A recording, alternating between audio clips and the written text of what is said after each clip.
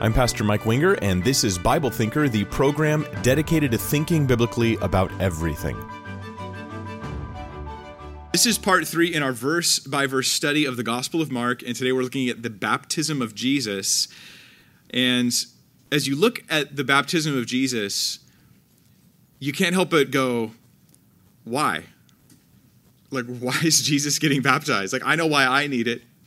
Why is Jesus being baptized? And this actually was the controversy that they were trying to explain to us in the New Testament as well. So we're going to ask that question, look at why, and we're going to be looking at, in this just few verses, Mark chapter 1, verses 9 through 11, just a few verses long, but it's profoundly important for theology.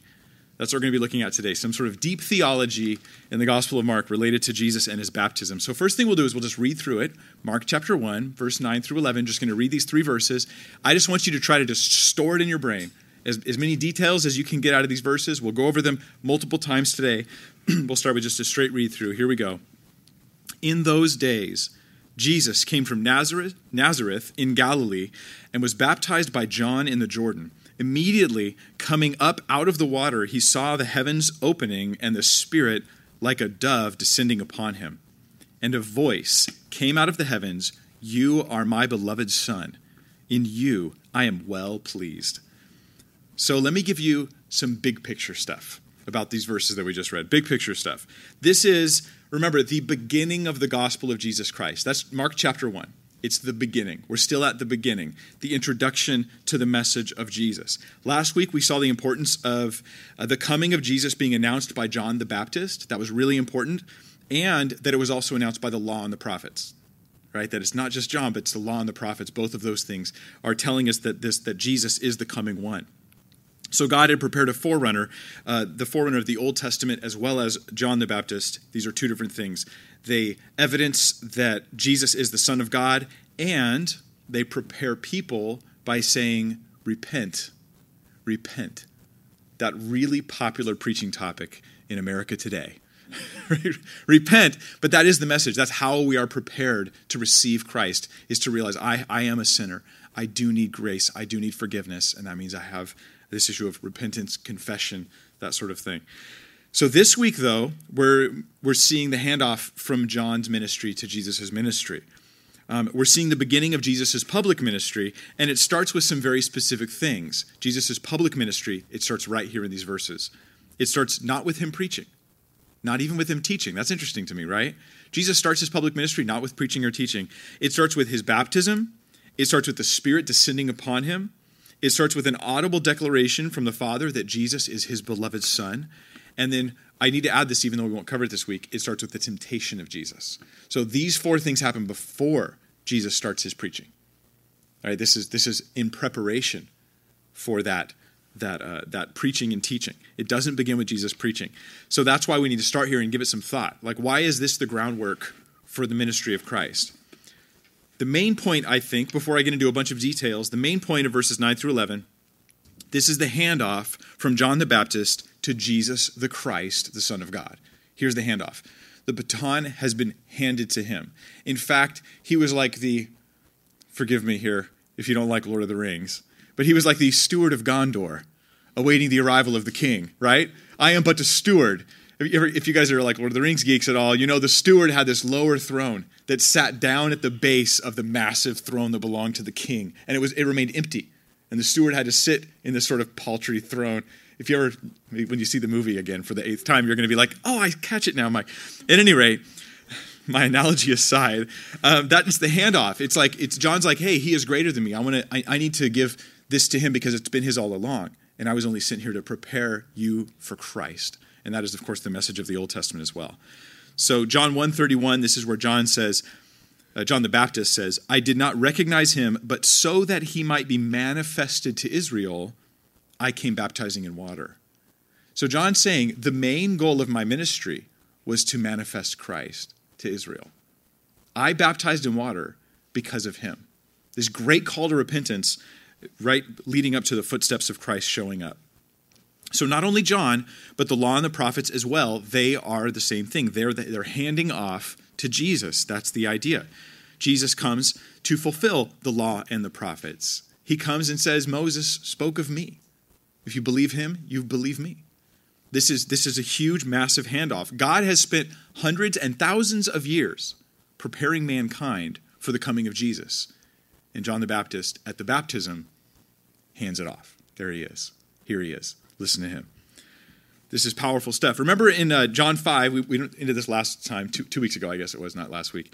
In John 5, we showed that Jesus offered 3 specific evidences to prove who he was and to get people to believe him. And he said, John the Baptist, the Old Testament prophecy, and the miracles that I perform, especially leading up to his resurrection, as like the ultimate thing. And we can actually offer those same evidences today, interestingly enough. God's really smart like that. We don't need something new so much as to newly understand what is old. So Jesus, the handoff is there. Jesus is the unique Son of God. And there we are. Let's start again. That's the big picture stuff. Let's start in verse 9 now and do a little more thoughtful verse-by-verse study. Verse 9. In those days, Jesus came from Nazareth in Galilee and was baptized by John in the Jordan. Okay, the question's just immediately, why? Let's answer that now. Why? Why, Jesus? Why are you getting baptized? It seems counterintuitive. It seems like I wouldn't expect him to. I would think he wouldn't be baptized. He'd be like the only one that wouldn't be baptized because he doesn't need it, right? Well, turn to Matthew 3:13 for a little bit of an explanation. Actually, Jesus' explanation for why he's going to get baptized. As you're on your way there to Matthew 3:13, here's the question I have, and I will ask for you to answer if some of you could think of it. Why did other people go to John to be baptized? What was the reason? Repentance, and then that they would have forgiveness. So they would go to John, baptize me. I'm repenting of my sin. That's what I'm doing on my part, right? And I'm being forgiven. So that's why when Jesus shows up, it's like, well, who? This is like the opposite of what you'd expect. Jesus doesn't need to repent, and he doesn't need to be forgiven. So what about Jesus? Why does Jesus go to John to be baptized? Well, it's not for the same reason as the other people. Matthew 3:13, then Jesus arrived from Galilee at the Jordan, coming to John to be baptized by him. But John tried to prevent him, saying, I have need to be baptized by you, and do you come to me? But Jesus answered and said to him, permit it at this time, for in this way it is fitting for us to fulfill all righteousness. Then he permitted him. He kind of tells John, you need to allow this to happen. And then he tells him the goal. It's not repentance. Jesus doesn't say, permit it to be so because I need to repent. We would consider that blasphemous, to say that God needs to repent of something in the sense of repentance of sin. Hebrews 4:15 tells us that Jesus was tempted in all ways as we are, except without sin. There's no sin, of course, in Christ. There's plenty of scripture to support that.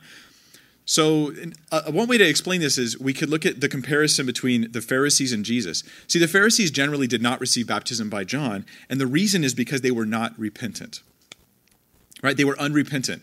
So he's not going to baptize them. They don't want to submit themselves. You see, as much as everybody was doing it, it seemed like the spiritual thing to do. The Pharisees coming to John in front of everybody would look like a bunch of sinners. If they go into the water before John, like, whoa, the Pharisee over there, he got baptized. So he's repenting, right? So it was this pride, I don't need that. I don't need that. Jesus, on the other hand, when he sees John has trouble with the idea of baptizing Jesus for a different reason. Not because he's unrepentant, but because he doesn't need to repent. Because John looks at him and says, you're better than me. You should baptize me. He sees himself as unworthy and in need. He needs Jesus. So Jesus didn't do it for repentance, but according again to Matthew 3, verses 14 and 15, he did it to fulfill all righteousness. Well, that's a really interesting phrase, isn't it? And I puzzle on this, right? How does Jesus being baptized, fulfill righteousness? What exactly is going on here? Well, the word fulfill here seems to perhaps be being used in a similar way as it is when Jesus says, I'm here to fulfill the law and the prophets. There's something that he's accomplishing, that he's giving the meaning and the full sense to when he comes and he does this thing. So? How is it that Jesus fully accomplishes this baptism thing when he goes and he gets baptized? Well, turn to Romans 6. We'll go to a couple more scriptures, Romans 6, and then we'll go back to Mark briefly, to look at the meaning behind this. And I think if we consider what baptism means, then we can understand why Jesus did it and how it fulfills righteousness. Romans 6, verses 3 and 4. This is where we get a theological description of the meaning behind the symbolism of baptism, water baptism. It says, "Or do you not know that all of us who have been baptized into Christ Jesus have been baptized into his death?" Baptized into his death. So you go into the water, that symbolizes the death of Christ.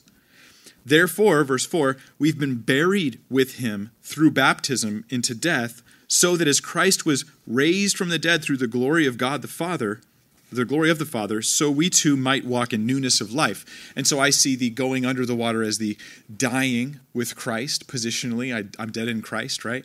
But then I am risen up into newness of life, that I might now walk in the Spirit, that I might now live for God, that I've left the old life behind. So I haven't just repented, I've come into a new salvation position with God. That's the idea. That's the symbolism behind baptism. It's the death, burial, and resurrection of Jesus. That's what the water is all about. So we think of the cleansing thing, how water washes, water makes you clean. But what is it that actually is cleansing you? It's the death, burial, resurrection of Jesus Christ that you're identifying with. Now turn to Mark chapter 10. Mark chapter 10, verse 37. I'll give you a second to get over there. Sometimes I do, and sometimes I forget. Mark chapter 10, 37. So we think of that. The meaning of baptism is all about what Jesus does at the end of his earthly ministry. Death, burial, resurrection, where he accomplishes our salvation. Pays for our sin, rises from the dead. Then in Mark 10:37, we get Jesus referring to baptism again, and now he's not talking about the water, he's talking about the death, burial, resurrection. Mark 10:37, he says, "They said to him, 'Grant that we may sit one on your right and one on your left in your glory.'" Now this is James and John, right? The two brothers. And they're like, we want to be in the high position right next to you, Jesus. One on your right, one on your left. In your glory. Now Jesus takes this as a request, his immediate glorification, which according to John 17, he's looking at his death on the cross as part of his act of glorification. So he responds to them and says, "But Jesus said to them, 'You do not know what you are asking. Are you able to drink the cup that I drink, or to be baptized with the baptism with which I am baptized?'" What's his baptism? Death, burial, resurrection. So here we are in Mark still, where baptism symbolizes the death, burial, resurrection of Christ, right? And then he's doing it with John. He's giving, in other words, at the beginning of his ministry, he's stepping into the symbolism of his own atoning death and victorious resurrection, because he comes to fulfill the meaning of baptism. In fact, to give it meaning. Your baptism matters because Jesus fulfilled it and accomplished it on the cross. Baptism is in Christ. It's about Christ.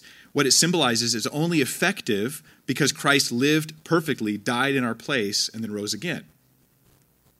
So here we have Jesus fulfilling righteousness because he's going to give the meaning to the symbolism of baptism, and he's coming to do it for us. And I think that that's the best answer that I can think of for how this fulfills all righteousness, because it symbolizes his death, burial, resurrection, not just actions that he's doing at the moment. And what's interesting about it too is it is a demonstration of the humility of Christ, right? And John recognizes this. You should baptize me, and I'm baptizing you. He's coming down lowly. He's laying aside his glory. He's going to be submitting himself to a cross, and so it shows the humility of Christ, and that's what he has to do to fulfill all righteousness, to basically give you righteousness and give me righteousness through what he does on the cross. So let's talk about the second thing we get in Mark chapter 1. After the water baptism, we get the Spirit descending upon him. That's a really interesting passage, and it's really unique. When you look at the context of Mark, John is baptizing people, but even with repentance, this doesn't lead to them receiving the Holy Spirit, right? All the other people John baptizes, they don't have the Holy Spirit descending upon them. This is unique about Jesus, and that's the idea here. Jesus' baptism is totally different than everybody else John baptized. It's different in its purpose, it's different in what it accomplishes, and it's different here in that the Holy Spirit comes upon him, descends upon him. John even indicates this is something his baptism can't do. In Mark 1:8, he says, "I baptize you with water, but he will baptize you with the Holy Spirit." See, because John couldn't do it for them. Well, Jesus shows up and he receives the Holy Spirit. This isn't the work of John. This is a revelation of something about Jesus. Right? He's greater, and what he will accomplish is greater. After the death and resurrection, Jesus does give us the Holy Spirit, though. In Acts 1, verses 4 through 5, I'll read this to you. It says, gathering them together, Jesus speaking of Jesus, he commanded them not to leave Jerusalem, but to wait for what the Father had promised, which he said, you've heard from me, for John baptized you with water, but you will be baptized with the Holy Spirit not many days from now. And so that baptism of the Holy Spirit would come subsequent, like after the death and resurrection of Christ. Jesus is receiving the Holy Spirit because he will be the one who's also going to give the Holy Spirit to us. But again, Jesus receives the Spirit with no need for repentance, no need for any sacrifice for his sin, because he is perfect. So he's the worthy one. He comes from the beginning. I will accomplish what you cannot accomplish. I will put the meaning into this repentance and forgiveness, as we remembered from John's baptism. It's like he's offering forgiveness, but there's no apparent sacrifice. And Jesus, he's going to come and he's the Lamb of God. I think there's just layers and depth of meaning. I think this is where I think people who do it they like writing and they like storytelling and they like seeing like literary genius, that as you read the scriptures, you're like, whoa, it just becomes so three-dimensional when you see all these different elements in it. So Jesus, he receives the Spirit, unlike anyone John baptized, and he does it like it's just his due to receive the Holy Spirit. Like he's just worthy, and I think that's the point. He is simply worthy. It's coupled with the approval of God, right? This is my beloved Son, in whom I'm well pleased. It's coupled with his identity as the Son of God, as we read in Mark 1. And it's coupled with the fact that he didn't need to repent after about 30 years of life without sin. I only made it to about 20 seconds. Yeah, not very long, I'm sure. So Jesus is worthy. That, I think, is the point. That's what you can get. When you see him being baptized, he's worthy enough to baptize John, but not the other way around. He receives the Holy Spirit. God speaks of him. He is worthy. He gets baptized so that your baptism will mean something. He receives the Holy Spirit so that you can receive the Holy Spirit. The Lord Jesus goes in our place as the worthy one so that we, the unworthy ones, can receive what he has earned because he did it for us. Jesus in our place. That's what we see right here in the beginning of the gospel. We see him in our place. But this is not just a private thing. It's a public thing. It's not like Jesus had to have all this happen just for him. It was for our benefit to see it happen, to experience it in this sense. So John 1, verse 32 and 30 through 34, John the Baptist says, I have seen the Spirit descending as a dove out of heaven, and he remained upon him. I did not recognize him, but he who sent me to baptize in water said to me, he upon whom you see the Spirit descending and remaining upon him, this is the one who baptizes in the Holy Spirit. I myself have seen and have testified that this is the Son of God. So we're speaking about the glory, the exaltation of Christ, which only gets amplified even more when we get to the next moment in the baptism of Jesus. In verse 11, it says, and a voice came out of the heavens, you are my beloved Son, in you I am well pleased. You're my beloved Son, in you I am well pleased. Now, at this point, I want to have a little theological moment. Actually, everything's been theological so far, so we'll continue. But this is about an ancient heresy called adoptionism. Has anybody heard of that before? Adoptionism?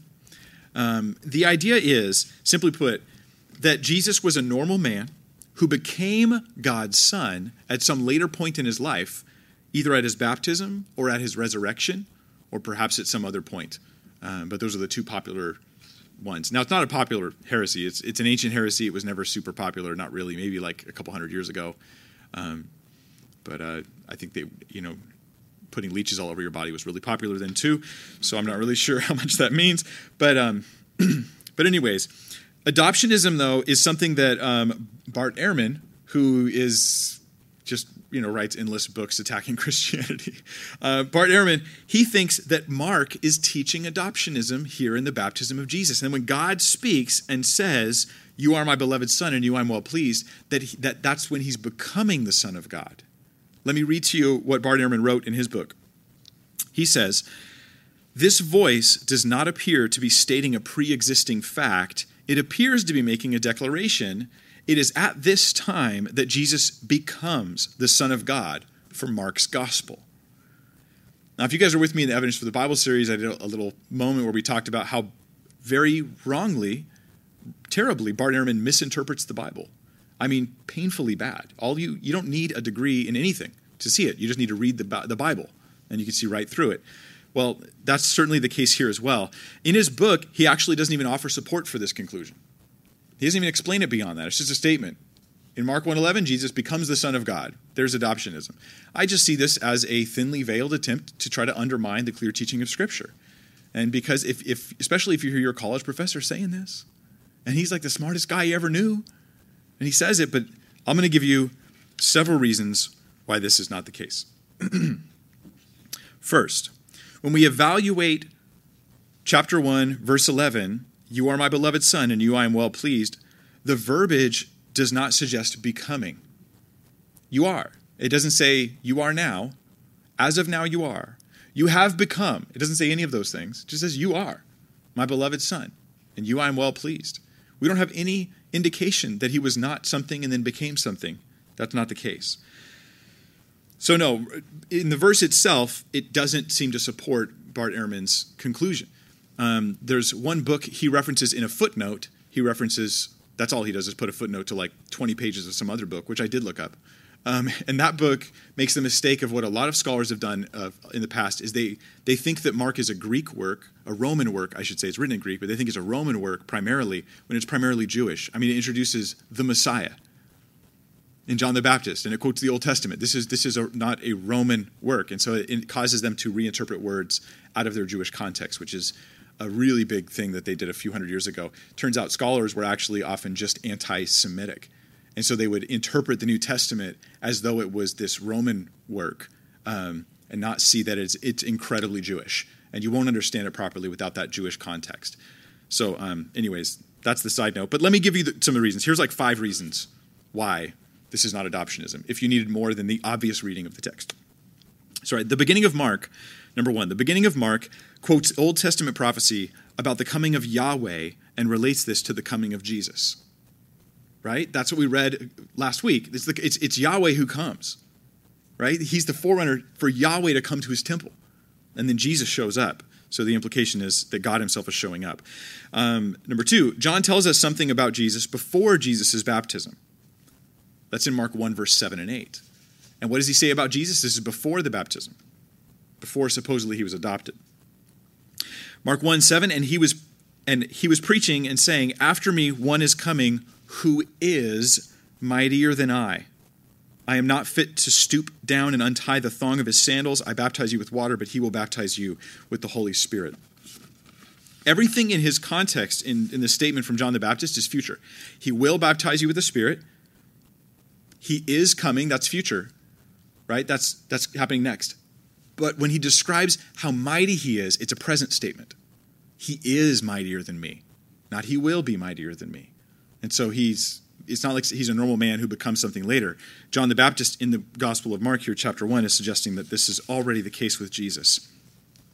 If you add the Gospel of John to this, in John 1:15 and John 1:30, we get the statement from John the Baptist that Jesus is before him. He's greater than me because he was before me. It's a pre-existent one. And so that also would refute that. Now I'll give you another reason. This isn't the only time God says that Jesus is his son. In Mark, turn to Mark chapter 9, verse 7. And keep in mind that Bart Ehrman's saying, right, Jesus says, this is my beloved son, therefore it means he's becoming his beloved son. Well, in Mark 9, verse 7, we have God saying it again, except this is way later. This is at the Mount of Transfiguration, when Jesus is transformed before them in glory. His glory is revealed. I should put it that way. I don't know if the word transform is probably not the proper word. But then in verse 7 of Mark 9, then a cloud formed, overshadowed them, and a voice came out of the cloud. This is my beloved son, listen to him. Clearly, Jesus is being adopted again. No, this is just, you don't study there's only one group of people that study the Bible like this, right? People who are trying to keep themselves from knowing what it means, like what it plainly means in the context of the verses themselves. How is this that Mark 1:11 means I'm adopting you, yet the same phrase in Mark 9:7 doesn't mean that? Why? Because nothing about either passage means adoption. It's God's just declaring who Jesus is. It's the revelation of who Christ is. He's not becoming something different.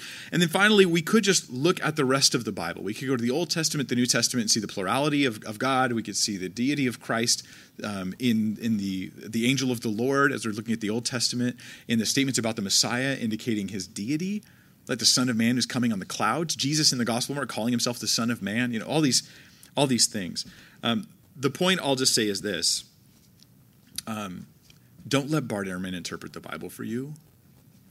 The dude's weird when it comes to interpreting the Bible. And he has a lot of information and knowledge, but sometimes being smart just means you're better at weaving error, into something that looks good. I mean, there's like food artists that work for commercial, companies making commercials, and they make things that aren't actually food look like a really good food. Don't eat their food. That's what Bart Ehrman does with error, right? I'll make it look really smart and good, but if you were able to slow down and analyze it and think it through, you see the problems with it. So, what is the point then of the statement in verse 11, "You are my beloved Son, in you I am well pleased," or in whom I am well pleased? What is the point of this statement? What is the meaning of it? It's not adoptionism. What is it then? Well, this word agapetos, that's the word beloved. You're my beloved Son. You guys hear the word agape in there, right? Agapetos.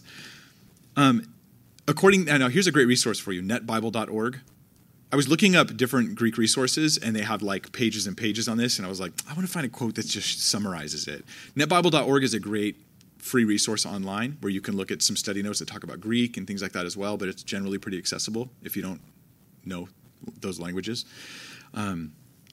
So here's what they said. They said the force of agapetos is often pertaining to one who is the only one of his or her class, but at the same time is particularly loved and cherished. And that's what this word, "you're my beloved Son."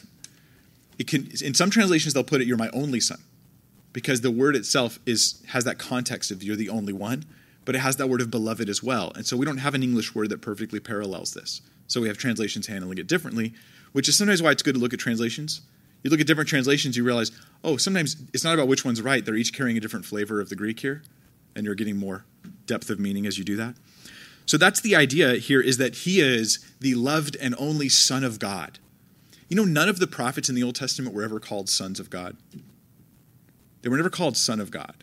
None of them. And Jesus comes, and he's the culmination of it all. He is the Son of God. Turn to Mark chapter 12, and I think we can let Jesus explain what this voice from heaven means.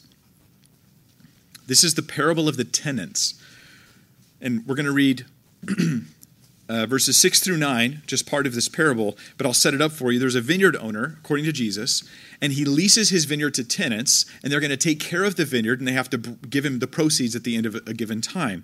And he sends to his tenants other servants of his to collect the proceeds. And they beat one, and they stone one, and they kill one. They reject the servants. And finally, he decides, I'll send them my son.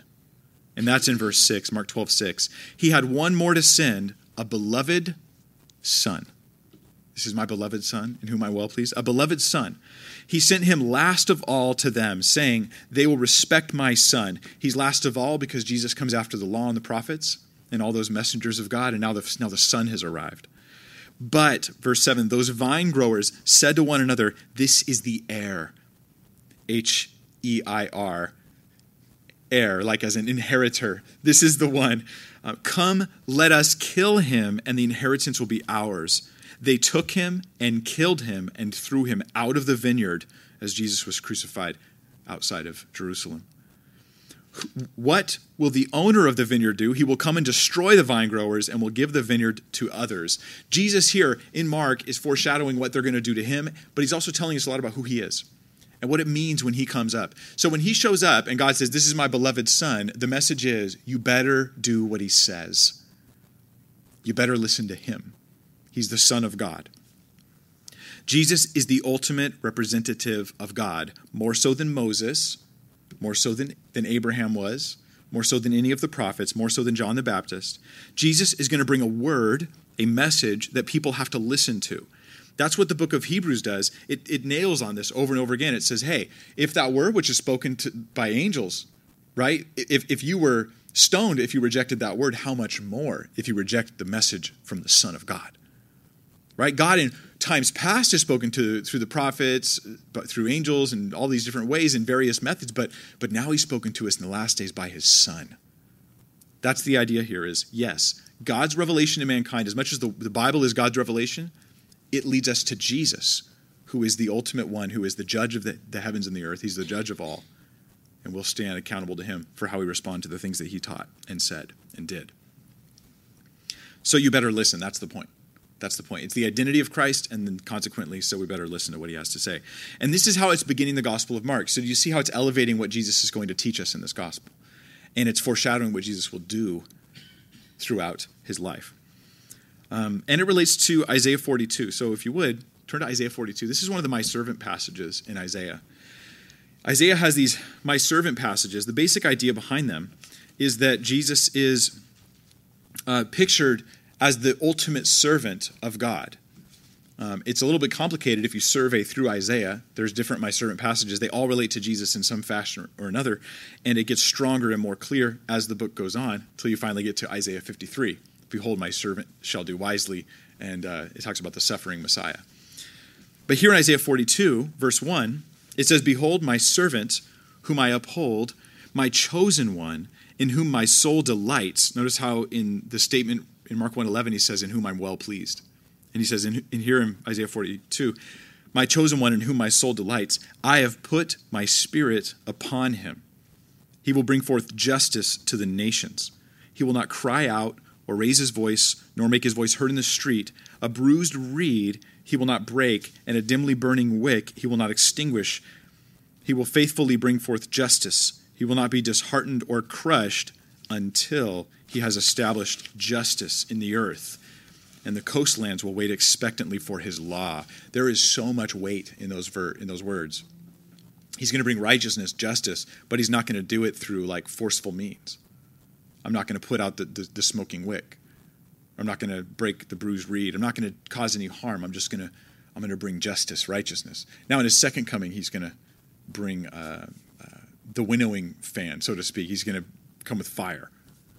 But initially here he's coming with grace and kindness.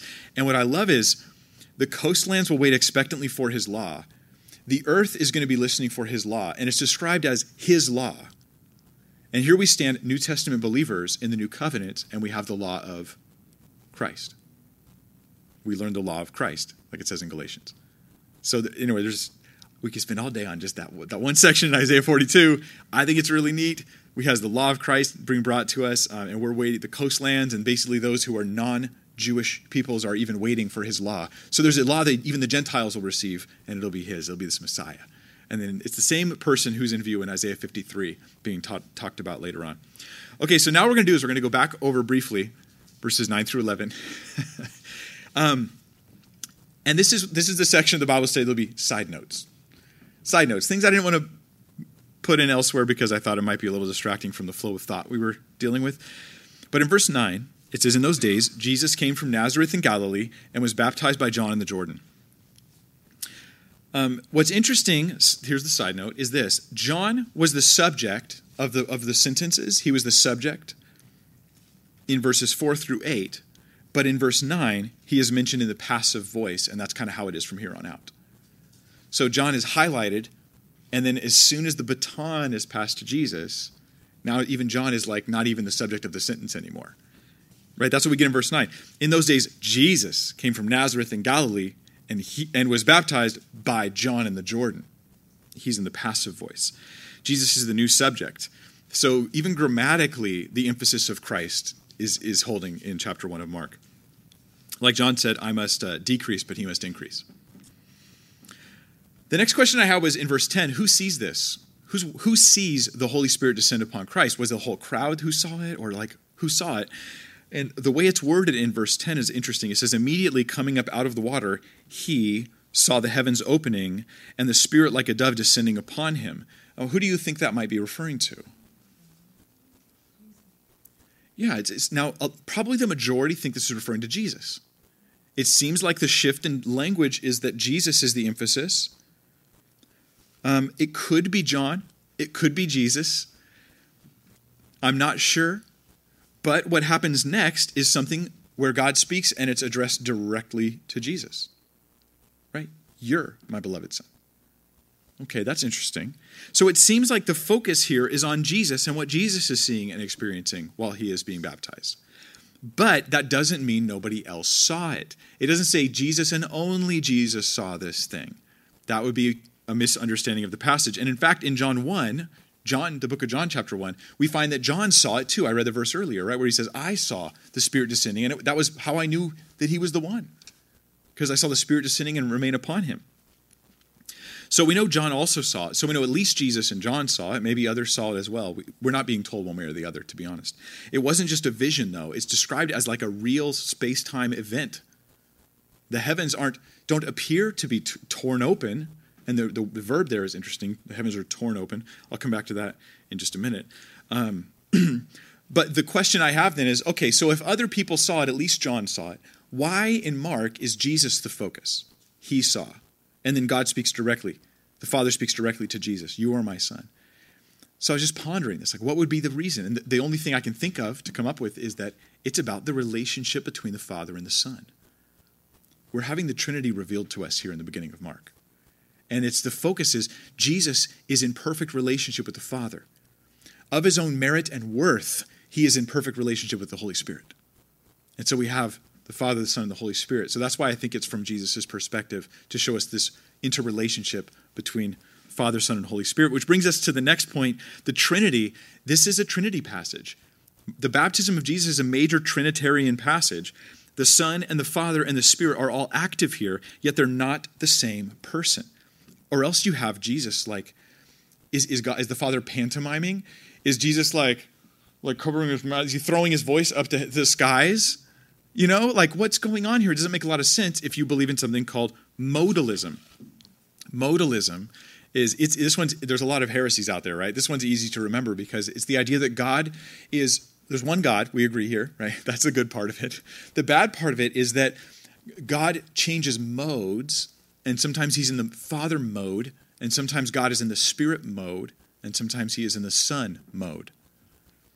And so sometimes modalists, they will say this, and Mormon theology does this a little bit, but then in other parts of their theology, they make God into three separate gods. So I don't even know what's going on with Mormon teaching on the topic of the Trinity, to be honest. Sometimes it seems like they weren't sure, as they were, like the developers of the doctrines were changing their minds a little bit here and there. In fact, I know that's true, because at one point, Joseph Smith affirmed the Trinity, and later he denied it. But that's for another night. So what we have, though, is the idea in modalism that frequently that in the Old Testament we have the Father, in the Gospels we have the Son, and in the book of Acts we have the Holy Spirit. Except if you actually examine the Scriptures, you know this is not the case. Because we have the Father, the Son, and the Holy Spirit all active in all parts of the Bible, the Old, the New Testament, Gospels, Acts, all throughout, as well as in the book of Revelation. So that just doesn't work. It just doesn't work. But the problem is that when Christians are not well informed on the doctrine of the Trinity, which can be a challenging doctrine, admittedly, it can be very challenging, and they're pushed with questions from like someone who knocks on your door or a coworker or friend, they'll ask you questions like, well, did God sacrifice himself? And you're like, but I don't understand how. And then in trying to figure out how to answer these questions, Christians often lapse into modalism as an explanation. So my recommendation is don't get into that mode where you lapse into modalism. No, here we have the Father, the Son, the Holy Spirit. They're clearly not God acting in different modes, like he's shifting, like the ice, water, steam kind of analogy, which can lead to modalism as well. Sometimes this is how the Bible teaches the Trinity. It's not like, okay, let's have a theological moment. Let me explain the doctrine of the Trinity. It's rather, let me show God doing something that doesn't make sense without the doctrine of the Trinity. You know, like you're sort of pushed into it. Where other doctrines, you compare them to this text and you go, yeah, they don't really work. You know, you need a doctrine that works with this text, and that's what happens with the Trinity here. Okay, so let's go to one other side note. I have two more for you. The heavens are torn open. Man, I'm really drawn to that. Torn open? torn open. That's in verse 10. He saw the heavens opening, but in the Greek, it's like very strongly stated in Mark. Torn open. I think it's like the words like schizo. I want to say schizo, but that's probably wrong. Schizane, I think it is. Anyway, I don't remember. I didn't write it down.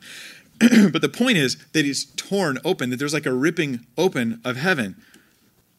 So what was torn open exactly? Was it the sky? Was it heaven, like when we think about, because the sky's called heaven, right? Outer space is called heaven, right? Wherever God dwells, that's called heaven, where the angels come before God and stuff like that. What was torn open? Was it both? Was it the sky was torn and heaven, God's like abode, you might call it, was also torn open? But then this leads me to another question. Where is heaven? Because in order for the Holy Spirit to come in such a form as this, heaven was torn open. I mean, it feels like Star Trek.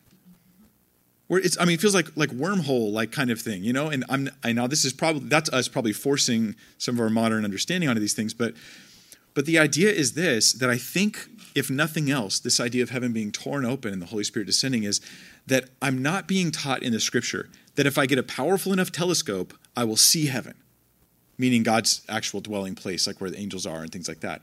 It's not like a place where I'll see it, but it is real. We're not saying it's just an allegory. No. I mean, God's not an allegory. The angels aren't allegories. These are real beings. But their locality may not make sense on our understanding of, three-dimensional space. And so I just find this really interesting. And so searching commentary after commentary, I'm like, I want to hear other people comment on this. Torn open. And nobody does. I could not find one source that would comment on it so I could feel like I wasn't alone in my guessing. You know how it is. You read the Scripture and you think, this is really good. I got something good. And then you're like, but I want to read some other Christians who agree with me first to make sure I'm not, going off the deep end. And so I am unable to do that checking because at least in my own research, I wasn't able to find people commenting on it. But it's also mentioned in Matthew 3:16 and Luke 3:21 that the heavens were opened. There's an opening happening here. And so we're not looking at, there was one atheistic astronaut who went up into space and he said, I didn't see God up there. What was that? Yeah, I've been all over the heavens, which is ironic too, because when you think about it, it's like Earth is how big? And you went exactly how far? But I think that what we're saying is the locality of the distance from Earth is not the issue. There's a separation between heaven and earth, but it may not be an issue of distance. It may be it's a different kind of separation. That's at least my impression. And if I'm wrong, I'm happy to find out about it. But that seems to fit the teaching here. Finally, I'll just mention this little side note. Jesus was baptized. He was not sprinkled. I don't say this because I emotionally, personally care about methods of baptism, except that I don't know how there's a debate between sprinkling and dunking. I don't understand the debate. The word baptize means immerse. That's just what it means. To sprinkle someone is not to baptize them. Don't get me wrong. Someone can come to Christ, and if that's what they did to you, I believe God honors that, and I believe that you can consider yourself, having been baptized, you did something representing your faith and trust in Christ, that was the best you could do at the time. But it's clear that this is immersion, water immersion. And if you weren't sure, look at verse 10 again. And when does it say that the heavens were opened? It says immediately coming up out of the water. Remember where he was being baptized? It was a Jordan River, not the Jordan spritzer bottle, right? It was a river, and he went into the water and he was baptized. And so baptism by immersion is the right biblical method. I don't think your baptism saves you, so I don't think it's people need to be worried about their salvation if things weren't done right. But it's the biblical method. And if anybody's listening to this and you haven't been baptized, there is no earthly reason why you should not get baptized right away, as soon as possible, if you're a follower of Christ. You don't need to wait. You don't need to do a year of new believers classes. You believe in Jesus, you trust in Jesus, you follow Jesus, you get baptized. That's the starting point. The churches who want to bring you through those discipleship classes, I think that's good. I just don't see why they don't front load baptism and still do the discipleship with you. You have faith and trust in Christ. Philip with the Ethiopian eunuch, that guy got baptized on the road because there was water right then and there. And so I think that biblically, baptism should happen right away. That seems to be the reason, the method. Okay. Next week, we're going to talk about the temptation of Jesus. And I wanted to do it this week, but I just felt like it was too much to tackle because the temptation of Jesus brings some really interesting theological, Christological questions. Jesus tempted? Satan tempting him? What's going on here? And I'm just excited to get into it and deal with some of those questions. And so I hope you guys are enjoying this Gospel of Mark stuff. We'll pick up next week. We will be here. It'll be the normal routine for us. Let's pray, and then we'll do your guys' comments. Father, we thank you for your holy, holy word. We pray that just as Jesus came, and I think it seems that the crowds didn't understand who he was. They missed it. They saw it, but they missed it in many ways. We pray that we wouldn't miss it, that we would not just read the black and white letters that we see in the Bible, but we'd realize the eternal truths that we're learning about our Lord Jesus Christ, who comes to die in our place to fulfill all righteousness, who gives us the Holy Spirit, who is the one whom the law and the prophets were leading up to reveal. He is the greater one. He is the Holy One. Father, he's your beloved Son, in whom you are well pleased. And in him we can become and do become children of God. We rejoice in Christ. We trust in Christ. And Jesus, we're just grateful that you so humbly came and took on our burdens and our needs and our sin, that we might know you forever. Forever, Lord, in your eternal life. We pray in Jesus' name. Amen.